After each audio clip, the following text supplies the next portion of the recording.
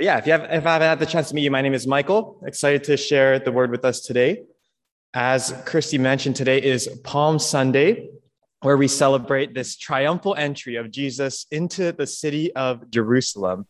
And I have this little picture here to depict it. Jesus rides into the city on this donkey, and the people line the streets. They're taking off their cloaks and they're laying it down before him. And they're waving these palm branches in the air, you can see in the back there, and they're shouting, Hosanna, blessed is he who comes in the name of the Lord. You know, today's a day where we celebrate this triumphal entry of Jesus into the world as a good king. But I think what's interesting is that these very people who are waving the branches and who are shouting Hosanna are the same people who in a matter of days will be the ones who are saying, crucify him, crucify him. They're the ones who are condemning him to death on a cross. And, you know, it makes me think about the fact that they have no idea at this day on Palm Sunday who it is that they're welcoming into the city, who they're waving these branches for. And I think about my little boy, Isaac. Many of you have met him. He's a little 1-year-old, almost 2. And recently, he's learned how to say hi, and he's learned how to wave his hand. And I have this photo here. This is him standing on our coffee table, waving hi to Bluey the dog on Netflix. And this is what he's always doing. You know, when you take him grocery shopping, when you take him out to see the neighbors, he'll wave hi and say hi to almost anyone, having no idea who they are. That's what the religious leaders, and that's what these people are doing here on Palm Sunday. They're welcoming in King Jesus, not knowing what it means that he's king. But you know, Jesus, he's about to usher in this new kingdom, one that was not only contrary to what the world expected, but contrary to what these people expected here in Jerusalem, especially the religious leaders. You know, we're continuing through this sermon series, The Way of Jesus, through the Gospel of John. And what we've seen over the past couple of weeks is that Jesus constantly is getting into conflict with the religious leaders of the time. He's saying, you think you know what my kingdom is like, what the kingdom of God is like, but I have come to reveal the true kingdom of God. I come as a different yet a greater king, one that's different and greater than you could ever imagine. And today we're going to be looking at this, continuing on in John chapter 8, and we'll use this passage to show how Jesus exemplifies 2 words that throughout Scripture define a good king more than any other words. That these 2 words have served over and over again throughout the Old Testament to as these prophetic pointers of King Jesus, of a good King Jesus, and yet have so often been misunderstood and misused in our time today, in our world, and also by the religious leaders. And those 2 words are righteousness and justice. I'll show you a few examples. This is a famous passage from Isaiah chapter 9, a prophetic word of King Jesus. It says, for to us a child is born, to us a son is given, and the government shall be upon his shoulders. Of the increase of his government and of peace, there will be no end on the throne of David and over his kingdom, to establish it and to uphold it with justice and with righteousness from this time forth forevermore. You know, another one here, Psalm 89, describing again King Jesus, righteousness and justice are the foundation of your throne. And a last one, another prophetic word of King Jesus, Jeremiah 23, behold, the days are coming, declares the Lord, where I will raise up for David a righteous branch, and he will reign as king and deal wisely and shall execute justice and righteousness in the land. You know, in fact, these 2 words, righteousness and justice, they appear 1,576 times throughout Scripture in 1,379 verses. You know, compare that to other words that you might think are common, like love and like heaven, that only appear half as many times. You know, clearly these 2 words, righteousness and justice, are not peripheral ideas in the Bible, but are so central to who Jesus is as king and who he calls his people to be.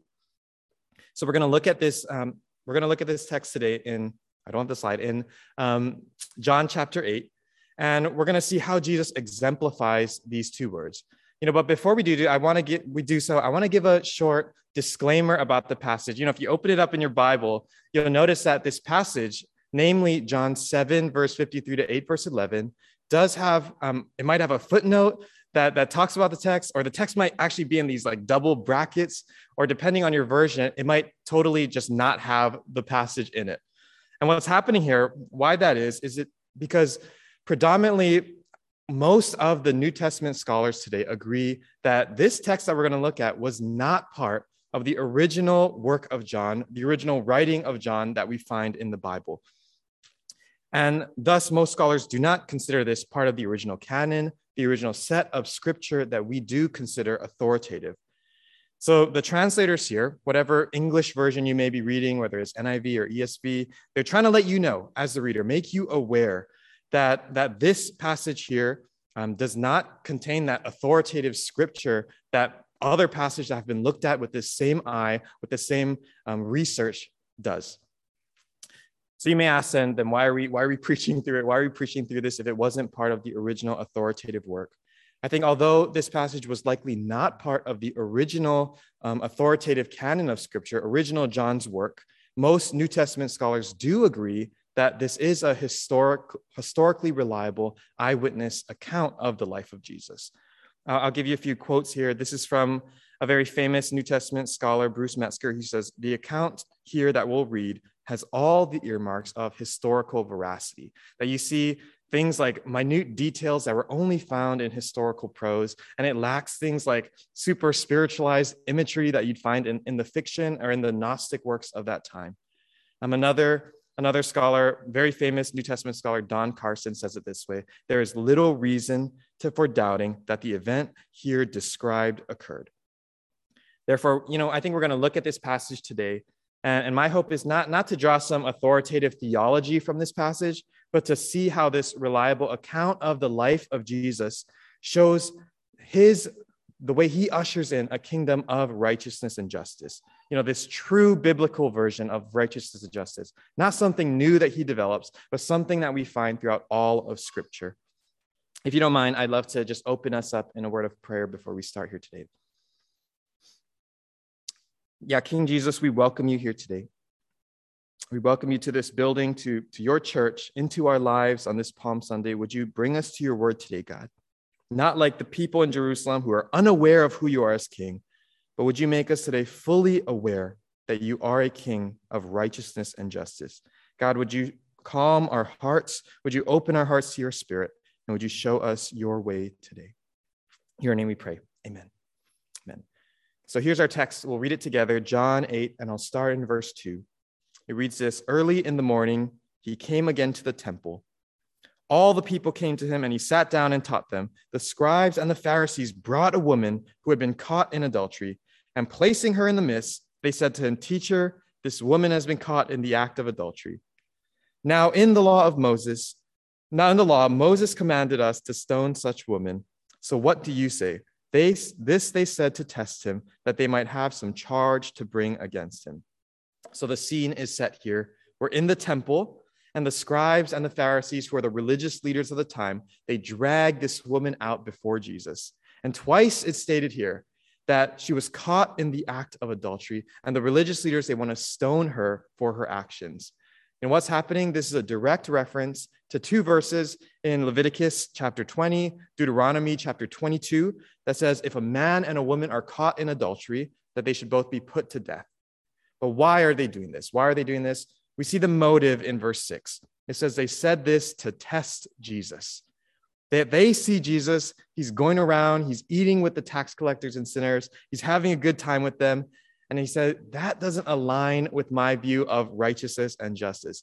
They don't think this lifestyle makes sense to them or is possible to them, so they want to trap him. Many of you know my wife, Lonnie. She's on bed rest now. And so she spends a considerable amount of time sending me these YouTube videos to watch.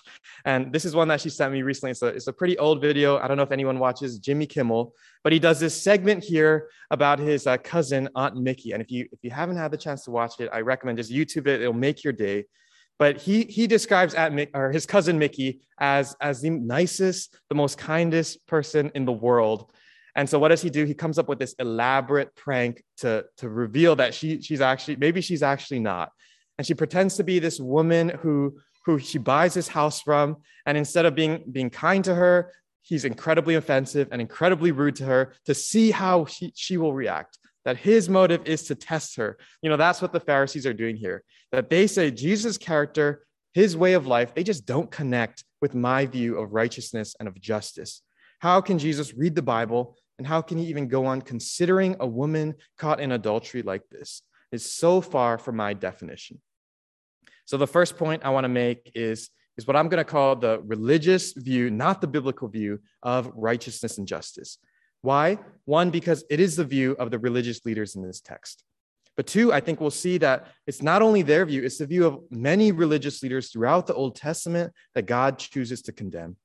And I think lastly, we see that this word righteousness today, it's often equated to the idea of religion, and it's often done so with a negative connotation. So we're going to talk about these three things. First, I'm going to go back. First, in the first point, the view of the religious leaders of the time, the Pharisees and the religious leaders and the scholars, they say to Jesus, I'm living rightly, I'm living justly. They say, I'm doing everything I can to follow the law. I'm not doing wrong, and that makes me good. That makes me deserving of goodness. But this woman, she's done wrong. She deserves punishment. That is the just thing to do. This person, she's a moral sinner, therefore deserves death according to the law. That is their full view of what righteousness and justice is. But the second view is that it's not new to the religious leaders. This is something that the people of the Old Testament, the religious leaders of the Old Testament, are constantly being condemned for. That the prophets Amos, the prophet Micah, Hosea, Isaiah constantly are condemning the people of Israel for this very view. I'll show you this in one verse, Isaiah 58, verses 1-2. God here, through the prophet Isaiah, he's condemning the religious leaders of Israel. And here's what he says: cry aloud, do not hold back. Lift up your voice like a trumpet. Declare to my people their transgression, to the house of Jacob their sins. They seek me daily and delight to know my ways, as if they were a nation that did righteousness. What the people of Israel, they did at this time, seemed to be doing what we'd expect probably good Christians to be doing. See what it says there. They're seeking God daily. They're delighting to know the ways of God, but God is not happy with them. The key phrase here is as if. They do all these things as if they were a nation that did righteousness. The Israelites are plenty religious, but God says they have wrongly equated that to righteousness. And the last point here is how is this term righteousness understood today? It often carries this really negative connotation, one that says, this is better than everything else. I think about the surfer saying, dude, that was a righteous wave, but this was the best wave that he saw. Or maybe even worse, you think of someone saying, look at that guy acting all righteous, holier than thou, thinks he's better than us. And maybe in Christian circles, you hear of righteousness talked about as this idea of moral perfection, this idea of maybe not drinking or not smoking or not having sex. And justice, for many, this other term carries this connotation of punishment, this idea of punishment for wrongdoing, this idea that justice is served, that is the full view of what people think of when they think of righteousness and justice. At worst, I think righteousness carries this connotation of bigotry, of self-righteousness. And at best, the religious leaders in Jesus' time in the Old Testament, that they see it as this idea of personal piety, of private morality, as this idea of diligence in prayer, of this personal holiness, and justice is understood as this idea of missing the mark, punishment for missing the mark. But in Isaiah 58, we see that God says they are the ones missing the mark. Declare to my people their transgression. That taken either way here, that what we're seeing is this definition is missing the mark of true biblical righteousness and justice. So the second point is, what is that true definition? What is this righteousness and justice that Jesus ushers in? And what we have to know first is that the two words in Hebrew, righteousness and justice, they appear all these times, but they actually appear together a lot of times as well. 76 times. They appear side by side, often in the same verse, in a way that is so connected, almost interchangeable, if not deeply woven together. I'll show you again a few examples. This is Job verse 29. Job chapter 29, verse 14. He says, I put on righteousness as my clothing. Justice was my robe and my turban. Or here's another famous verse used from Amos chapter 5, verse 24. Says, but let justice roll on like a river, righteousness like a never failing stream. What the authors here, they're trying to do, they're not trying to contrast what is clothing with a robe and a turban. They're not trying to contrast a river to a stream. They're using these two concepts together. This idea, this literary device in Hebrew called synonymous parallelism to emphasize a single concept. They're saying this is maybe the same thought, or at least a similar thought that is deeply interwoven. In English, it's similar to the way we use terms like warm and cozy. Or for the students here, the absurd amount of money the schools charge for things like room and board, words that go together, that completely work together, that are not contrasted. And that's Hebrew, but in Greek, it gets even more clear. Greek, the original language of the New Testament, gets even more clear that there is only a single word that describes both these concepts, and that word is dikaiosune. It describes both words for righteousness and justice. In English, though, that word often gets translated to righteousness. But if you look at other languages like Spanish or French, the word in Greek actually gets translated to their word for justice. Again, it's like the words come together completely. So what we have to know is that in the original language, these words form this unified concept and they have to be understood together. That's what Jesus is ushering in. But what do they actually mean in the original language? Let me show you that in Hebrew, the first word we see here for justice is the word mishpat. And according to Hebrew scholars, it means giving someone what he or she is due. It refers both to this idea of retributive justice, maybe one that we're familiar with, that crime and punishment, the idea that sin must be paid for, but it's only a part. There's actually this greater emphasis in Scripture on another form of justice.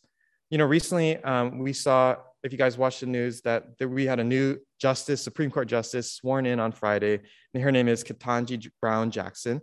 And I took this quote from her confirmation ceremony on Friday with President Biden, Vice President Harris, and it reads this. She reads this, it is an honor of a lifetime for me to have this chance to join the court, to promote the rule of law at the highest level, to do my part to carry our shared project of democracy and equal justice under the law forward. And another part in her speech, she quotes Dr. Maya Angelou. She says in one of her poems, "Bringing the gifts that my ancestors gave, I am the dream and the hope of the slave." The slave being this symbol for us today of those who have been oppressed and those who have been wronged. I'm no lawyer or expert in the law, but what I do know is that she sees her role as a justice and for all other justice as far more than just retributive, but equal justice for all, of this idea of giving hope to those who are vulnerable. In the Bible, there is this special emphasis on the second form of justice called restorative justice, this idea of intentionally seeking out the vulnerable and the victims of injustice in order to help them, this idea of even taking steps to advocate for them, to prevent further injustice. In summary, it could be to treat everyone, all people, equitably. And this word mishpat, this word for justice, is used throughout the Bible in the context of those who are the most vulnerable in society. This word that relates to how we treat those people. Another example, Deuteronomy chapter 10 says this: "For the Lord your God is the God of gods, the Lord of lords, the great, the mighty, the awesome God, who is not partial, who takes no bribe." And here's the key: he executes justice for the fatherless and for the widow. He loves the sojourner. He gives him food and clothing. Another example, Jeremiah chapter 22. "Thus says the Lord, do justice and righteousness. Deliver from the hand of the oppressor him who has been robbed. Do no wrong or violence to the resident alien, the fatherless and the widow, nor shed innocent blood in this place." In the eyes of God, justice, it surely is this idea of retributive justice, that there is sin that needs to be paid for. But first and foremost, it is a command to love and to defend the most vulnerable members of society, because they're the very people God chooses to identify with. Psalm 68 says this: "He is a father to the fatherless. He's a defender of the widows." That these neglected classes of people are made in God's image, and they are the very people who he chooses to identify with and who deserve dignity and care. That's the first word for that is used, mishpat, for justice in the Old Testament. But again, there's a second word, righteousness. And in Hebrew, it's the word tzedakah. And Hebrew scholars, again, they say this is not a term that refers primarily to this idea of morality, to sinless living, but it means this idea of right relationships, a highly relational term, right relationships with God and with one another. That's the term tzedakah. And Tim Keller, in his book, Generous Justice, describes it this way. He says, in the Bible, tzedakah, the Hebrew term for righteousness, refers to day-to-day living in which a person conducts all relationships in family and society with fairness, with generosity, and equity. The righteous are by definition those who are willing to disadvantage themselves for the community, while the wicked are those who put their economic, social, and personal needs ahead of the needs of community. Biblical righteousness is inevitably social because it is all about relationships. That is this highly relational word. And he goes on to say that if you put these two terms together, this idea of justice and this idea of righteousness, you get the term social justice. You get the term relational justice. It surely includes a right relationship with God, where one reflects his holiness and who he is. But it is predominantly focused on this one aspect of who God is. Summarized, I think, in this way, that out of a right relationship with God, one experiences deep relational care for others around you, especially those who are the most vulnerable. That is how this term is used throughout Scripture. And what we see in our text today, where we'll go back there, is that Jesus does what all the prophets of the Old Testament do, that he accuses the religious leaders of misunderstanding it, and he shows a way toward true righteousness and true justice. We can read on to the second half of the passage. In verse 7, it says this, and as they, the religious leaders, continued to ask him, he stood up and he said to them, let him who is without sin among you be the first to throw a stone at her. And once more he bent down and he wrote on the ground. But when they heard it, they went away one by one, beginning with the older ones. And Jesus was left alone with the woman standing before him. Jesus stood up and said to her, woman, where are they? Has no one condemned you? She said, no one, Lord. And Jesus said, neither do I condemn you. Go, and from now on, sin no more. That this is Jesus' response. He says, let him who is without sin among you be the first to throw a stone at her. He responds to their trap with a trap of his own. He says, you think your righteousness and your justice are revealed through your ability to live these pious lives and to identify those around you who aren't living pious lives. But for a moment here, would you consider your own sin? He says, I know there's something fishy going on here, that if you look back in the law, if you look back at Leviticus and Deuteronomy, you see that in the case of the adultery, there were at least two things that had to happen. One, at least two witnesses had to come forward to testify against it, having actually seen the act of adultery happen with their own eyes. But two, that both parties, the man and the woman, were to be stoned to death. But something is missing from this story, from this passage. Where is the man? Where's the man? If the Pharisees bring the woman out, accusing her of adultery, they also must have had seen the man, and either one, they are guilty of the sin of partiality, taking advantage of this woman and not the man, or two, they're guilty of the sin of false witness. They did not actually see this offense happen, and yet they accuse her. Either way, what Jesus sees from these religious leaders is this lifestyle of targeting the people who are the marginalized class, in this case, the woman at the time. And in his response, he says, you, the religious leaders, are just as guilty of sin. While they may practice this idea of personal holiness, they may even give generously to the temple and to the poor, their hearts were far from this idea of relational justice, the care for the oppressed, disadvantaging of themselves for the sake of community that the Bible speaks of. In fact, it's completely opposite. It was maintaining their own power by trying to trap Jesus, by letting this man off the hook, likely because maybe he was a respected individual, or maybe even worse, maybe it was one of them. Jesus's response to them, it catches them completely off guard. He says, let him who is without sin be the first among you to throw a stone. And what we see is the religious leaders, they walk away one by one. But Jesus, he remains with and he restores this vulnerable woman. He doesn't approve of her sin. But he doesn't also leave her uncared for.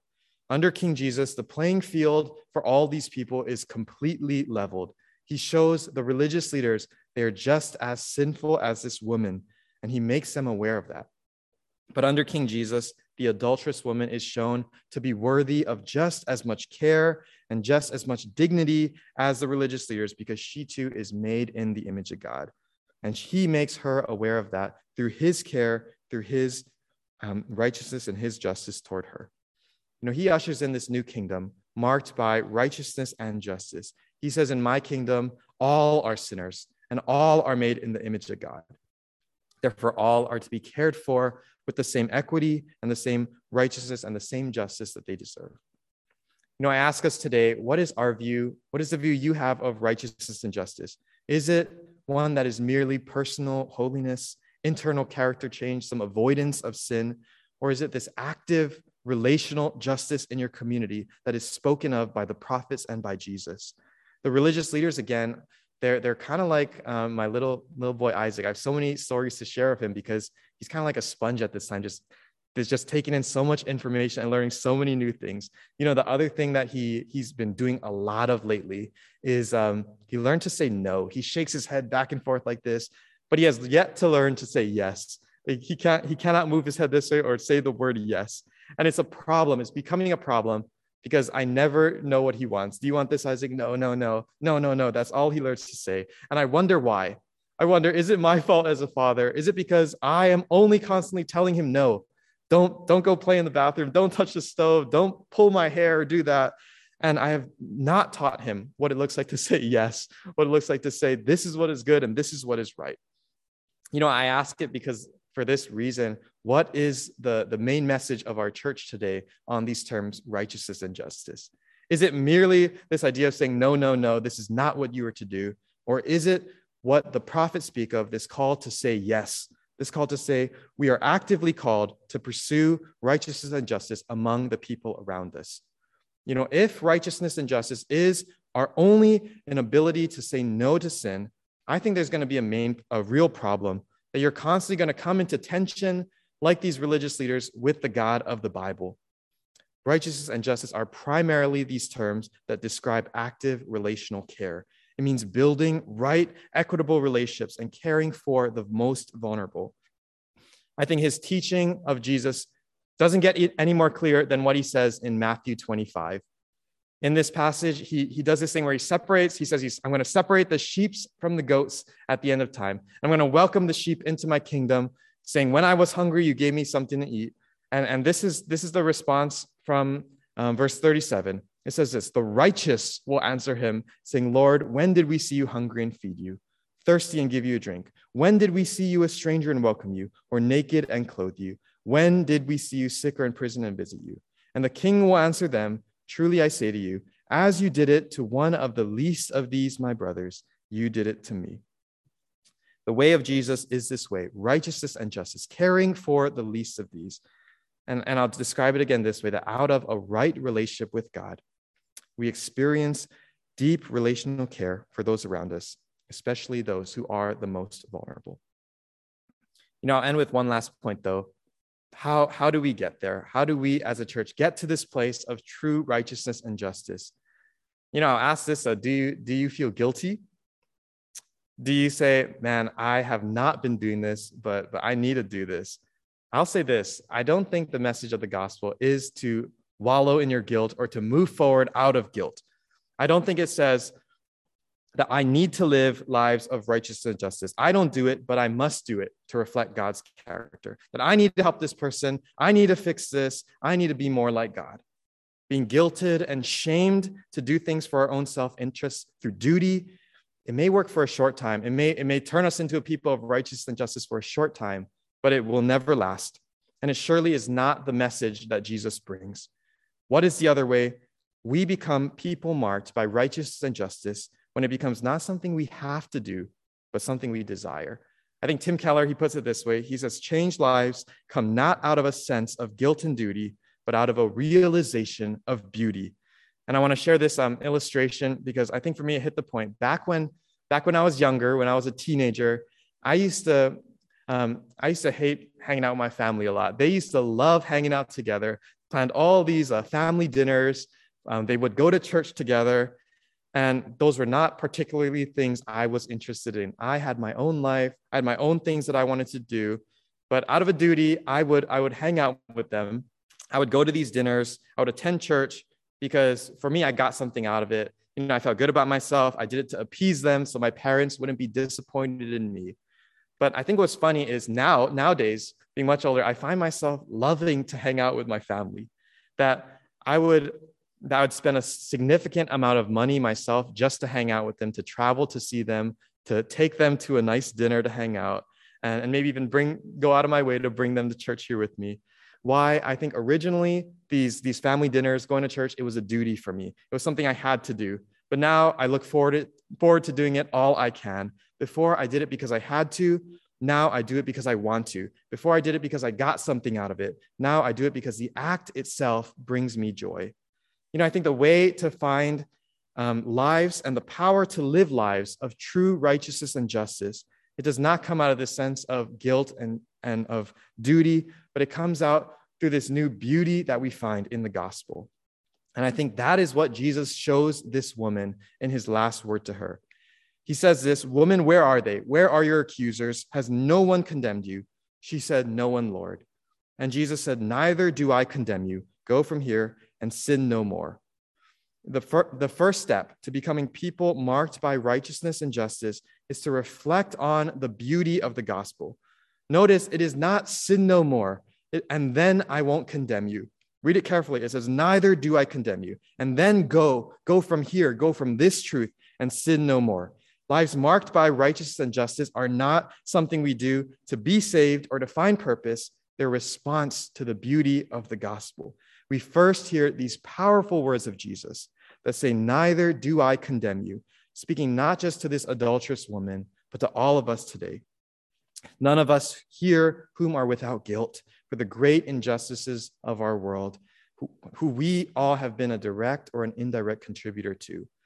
God's response to our sin, to this woman's sin, our legacy of disobedience, of injustice, of outright selfishness, it wasn't a curse, nor was it merely sweeping our sin under the rug. It was a gift and a sacrifice.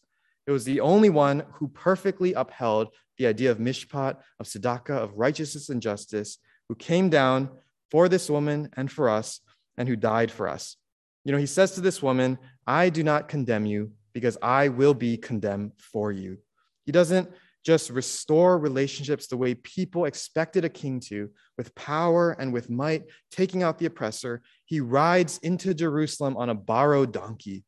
He goes to the cross, having all of his possessions taken from him, his very clothes taken from him. He takes the lashing, he takes the scorn, he takes the oppression himself. The God of the Bible, he doesn't just say, "I identify with the poor, I identify with the vulnerable." He goes down the road himself, and he truly does. He says to each of us today, "I entered Jerusalem as king, deserving exaltation, but I ended up going to the cross, poor and oppressed, receiving the condemnation so that you who are truly poor and oppressed, truly vulnerable, who deserve condemnation, can go and find no condemnation, but can find exaltation." That's the truth of the gospel. That's the beauty of the gospel that we live in, that he doesn't just even remove our sinful state. He doesn't just forgive us. He doesn't just blot out the negative, but he restores us to an even fuller life. That's the beauty. Two verses that summarize this. Romans 8, "There is therefore now no condemnation for those who are in Christ Jesus." But it's not only that. It's not only no condemnation. It's 2 Corinthians 5, "If anyone is in Christ, he is a new creation. The old has passed away, and behold, the new has come. For our sake, he made him to be who knew no sin to be sin, so that in him we might become the righteousness of God." That we are given this new identity, this new creation, becoming the righteousness or becoming the justice of God himself. Some of us, I think, we have trouble, including myself, doing justice because we feel empty. We ourselves feel not together. But the gospel lifts us up. It affirms you fully. It brings you a new identity, not rooted in ourselves, but rooted in the finished work of Christ. That's the beauty. That's the beauty of seeing what he's done for us. My last point is this, though. One is it is to reflect on that beauty of the gospel. But second, there is a call from God to respond to the gospel out of that beauty. He says to the woman, "Knowing that I don't condemn you, that I do not condemn you, but go and from now on, from that truth, sin no more." He says, leave your life of sin. And we don't preach this only purity gospel that says all sin is being as personally pure as we can be. We don't preach a social gospel either that says all sin is not caring for the oppressed or those in need. We preach the whole gospel is a both and. It means one, leaving our lives of sinfulness and of personal immorality, but is also deeply caring for the people in our communities that are most in need. My guess is most of us have focused so much on the personal holiness aspect when we read that word righteousness, which is absolutely important to God. But maybe we've missed the fact that the focus in Scripture on these words is an active element, one of what you should do, what you should say yes to in a communal sense, as much as it is what you ought not to do in a personal sense. Leaving sin goes far beyond not doing what is wrong, but extends to doing what is right in right relationships with the people around you. It is learning not just to say no, but to say yes. Allow the truth of the gospel to transform you into a life that lives that way. The power that the gospel brings, and it compels us to live lives of relational justice. Now, I know we can't do everything, and God doesn't expect us to be involved in every form of justice there is, but there are surely ways we can begin this process and start to live lives of relational justice in our community around us. And I see three from the passage today. One, it's this idea to confront injustice. Jesus shows that the religious here are guilty of sin toward condemning the vulnerable people, the woman herself. And he's not afraid to point that out. He's not afraid to point it out. But I think confronting injustice, it starts with ourselves. How have you or I been contributors, indirect or direct, to the injustices in our community? How have we failed to step in as God's people, called to be his righteousness and justice, and failed to step in toward the vulnerable and the poor, our fellow image bearers, to lift them up and to build them up into right relationships? Call it out in our own lives. But then secondly, how do we see it happening in our community around us? How can we call out the injustices? How can we work to build a whole community that is built on right relationships? But I think secondly, and probably most importantly, is to get proximate to the vulnerable and those in need. Jesus bends down and he talks to this woman. He has a conversation with her. He picks her up and he gives her this charge to sin no more, to live a full life. Maybe it starts with getting to know our city and the neighborhood we live in. Who are the vulnerable among us? Who are the children in need, the refugees, the people experiencing homelessness? How can we as Christians who have become the righteousness and the justice of God step in and get close to these people? One example may be to sign up and to join in for the soccer refugee clinic coming up at the end of the month. Or maybe it means reconsidering where we choose to live, where we choose to work, how we choose to live, who we choose to hang out with, and the places we choose to frequent. How can we follow in the way of Jesus and start to get close to these people in need, building right relationships where they are needed? But lastly, the last point, I think, is to extend grace and to point to grace. Jesus extends this woman a tremendous amount of grace. And yet what we see is he points her to the ultimate grace himself. The fact that he does not condemn her, but instead he says, I was condemned for you. That we surely should seek out right relationships with the people around us. But the greatest news for our world is the fact that Jesus has already done everything. He's done absolutely everything to reconcile all people back to the God of the universe in right relationship. That's the good news that ought to be shared. I stand up here today not knowing what all this means for my life, not having all the information to share of what it means to do this. But I do know this, that it is vitally important to the God of the Bible. It's vitally important to who King Jesus is and who he has called us to be as his people, as his holy people. And we're going to continue this conversation in community groups. Stepping Stone, I hope you continue to have conversations of what that looks like for you in your community groups, in your small groups. And we're going to learn together what it looks like to live this out. And my encouragement to you is to be a part of it. Be a part of it. My prayer today, though, as we head into this time of worship, is that you would hear the gospel. You would be reminded of the beauty of the gospel, that we who were poor, we who were vulnerable, who deserve condemnation, got instead exaltation because Jesus took that all for us on the cross. And may we respond to the gospel as well, embodying the person of Christ, following in his way of true biblical righteousness and justice. Let's pray. And God, we thank you so much, King Jesus, for your gospel, for the fact that you do not just say you identify with the weak, but you have come to show us that you truly do, that you have come to truly take our place. That is the beauty. May we live in that truth, God. May we be moved by that truth, that there is nothing we need to do for our own salvation, for our own purpose, but we find that completely in what you've done for us. And with that beauty, empower us, God, to go out into your kingdom under King Jesus and be agents of shalom, of reconciliation to the people around us, that we may be able to say that it is in heaven, on earth as it is in heaven, that it is in Baltimore, it is in Catonsville, it is in Howard County, it is at Hopkins, as it is in heaven. May we be agents who bring that here. In your name we pray, Jesus. Amen.